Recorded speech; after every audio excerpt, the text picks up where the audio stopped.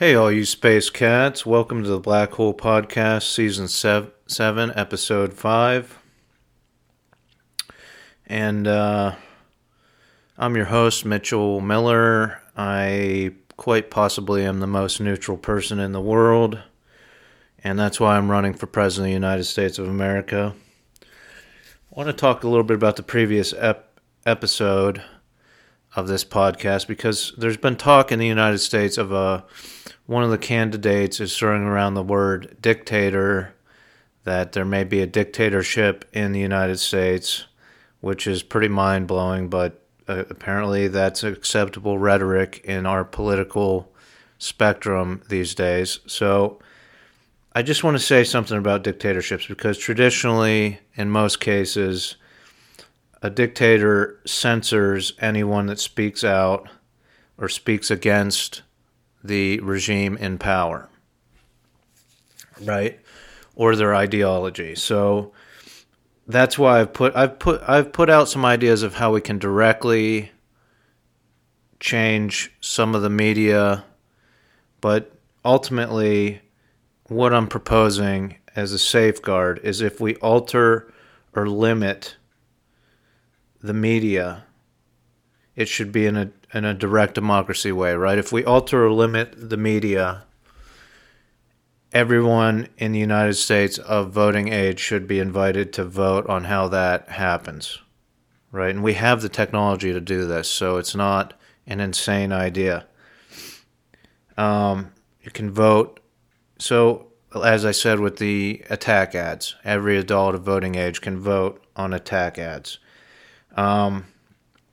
Or a large group, right? If we're going to take psychology out of advertising, we can have a platform where every psychologist in the United States is invited to vote on whether that ad had psychological aspects to it. So, hundreds of thousands or 100,000 psychologists could be voting on what ad agencies need to take out of their strategies. So that's all. It's a safeguard, and let's really push for this, because I don't want to see a dictatorship in the United States, and that's why I'm the candidate that's neutral and a direct democracy. We're going to have 4 popular voted on positions at the head of the government, and we're going to have direct democracy for all of the cabinet heads through their departments. That's democracy.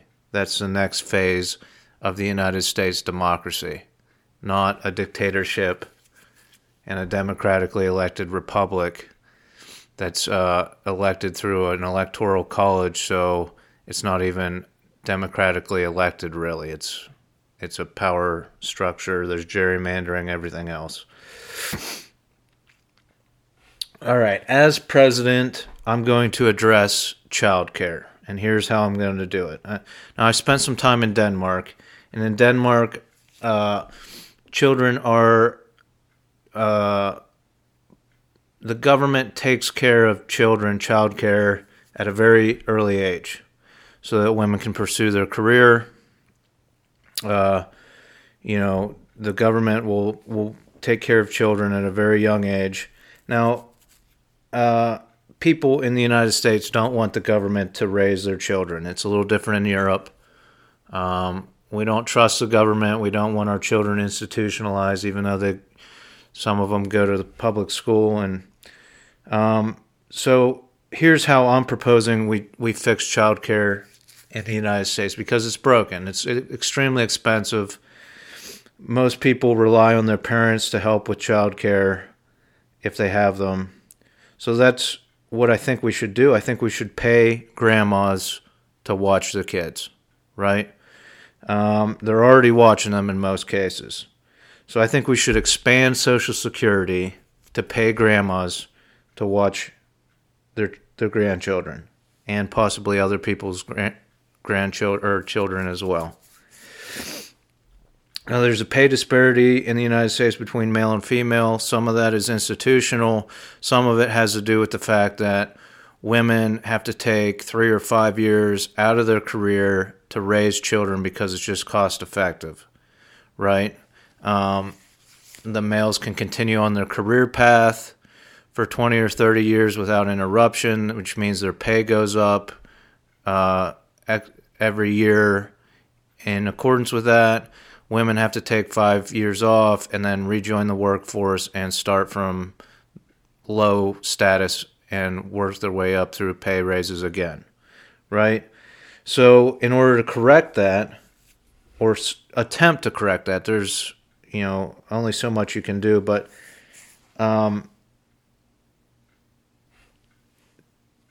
that 5 years that those women take out of their career is also time they could be paying into Social Security. Social Security is based off of your highest 20 years of work wages. That's what you receive. So again, there's a disparity in what women get in Social Security wages as well. So that's why we make up for that gap by allowing grandmas to apply for a special Social Security program at age 50. They can apply at age 50 for an hourly wage per kid up to 3 kids. So they can watch 3 kids at their house or their apartment or whatever, and receive an hourly wage per kid for watching them 6 or 8 hours a day while the parents are working. So that's the program I'm proposing to address childcare. And again, this could be maybe a grandma's only 48. She can't apply for it until she's 50. So another grandma watches her grandkids for 2 years and gets paid accordingly. Right? So they will also receive the regular Social Security wages when they reach 62 or 65 or whatever that age is for them. But from age 50, if they have grandkids or if they want to watch kids, these women can apply for a special Social Security program. Now, I just want to say this. Social Security is not an entitlement program. The corporate communists call it an entitlement program. It is an earned benefit. You pay into that system and you receive wages at the end of your life because you paid into the system. So you're going to say, I know what they're going to say, how are you going to pay for this expansion of Social Security? It's not even, Social Security is in dire straits, right? Well, look,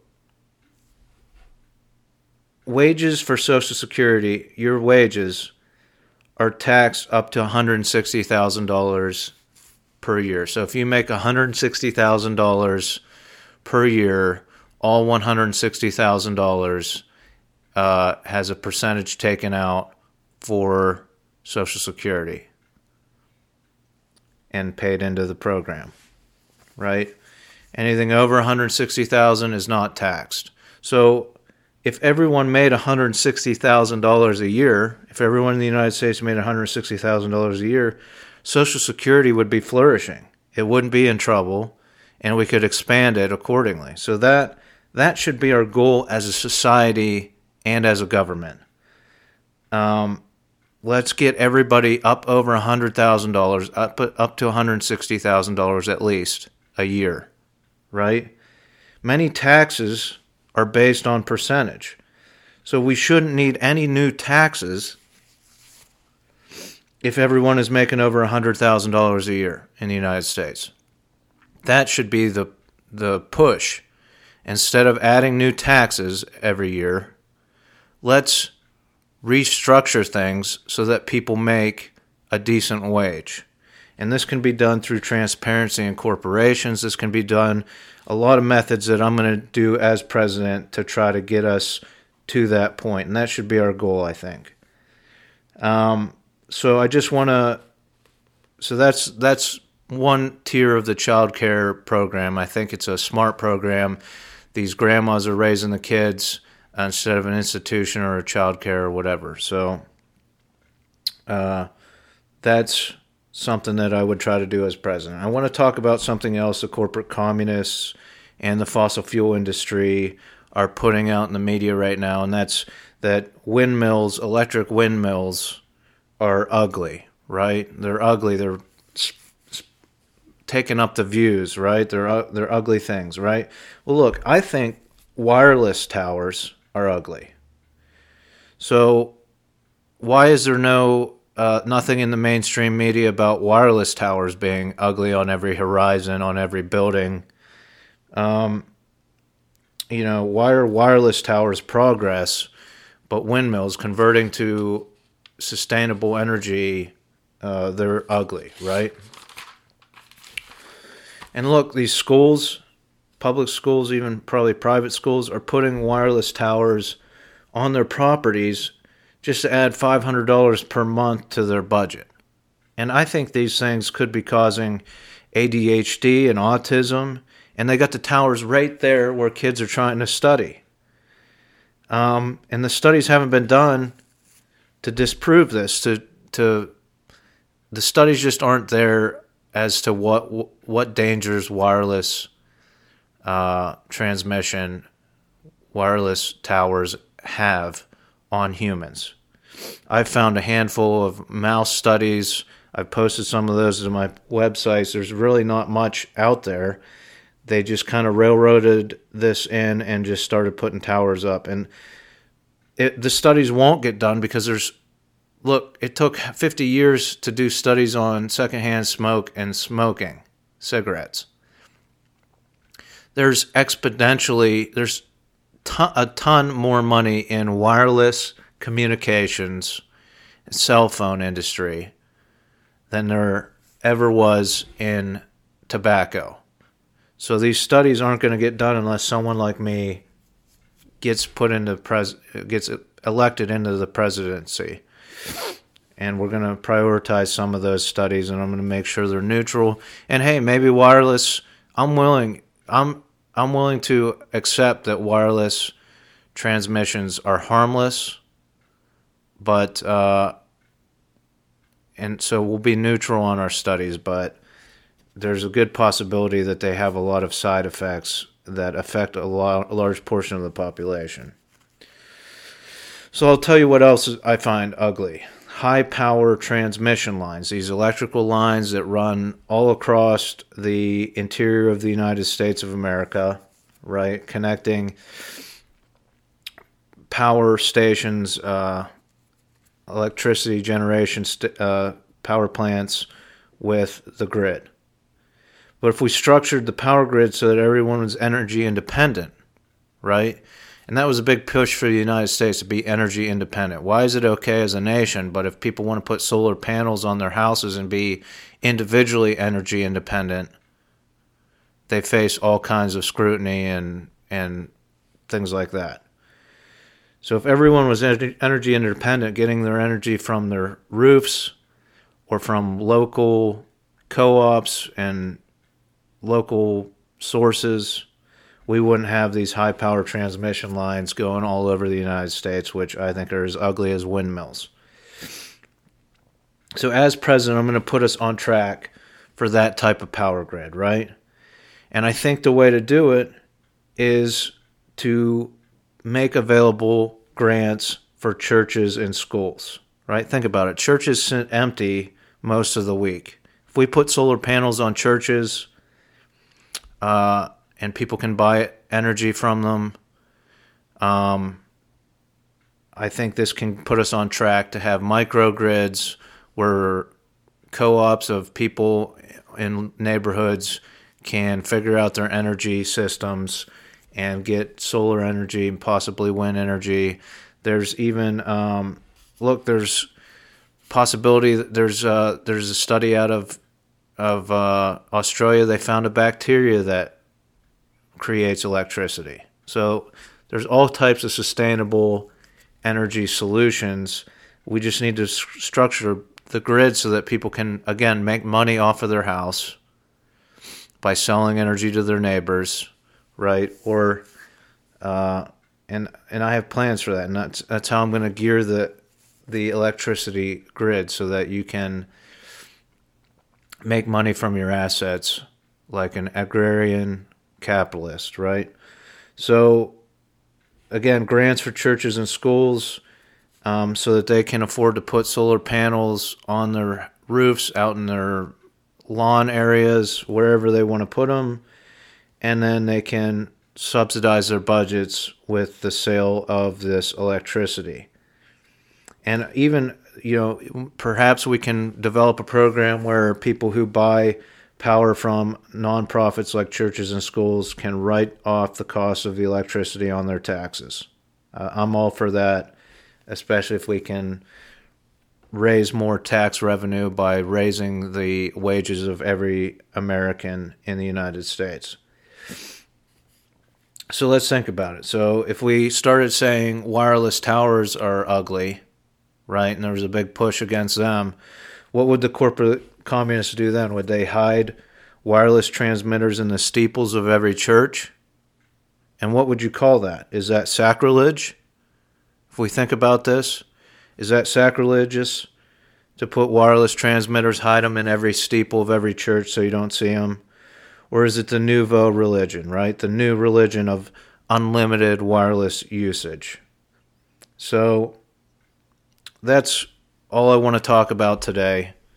Again, I have art available for purchase at Original Ideas Gallery in Berwick, Pennsylvania. Good friend of mine, Bill Earl, runs the shop. He's been on this podcast.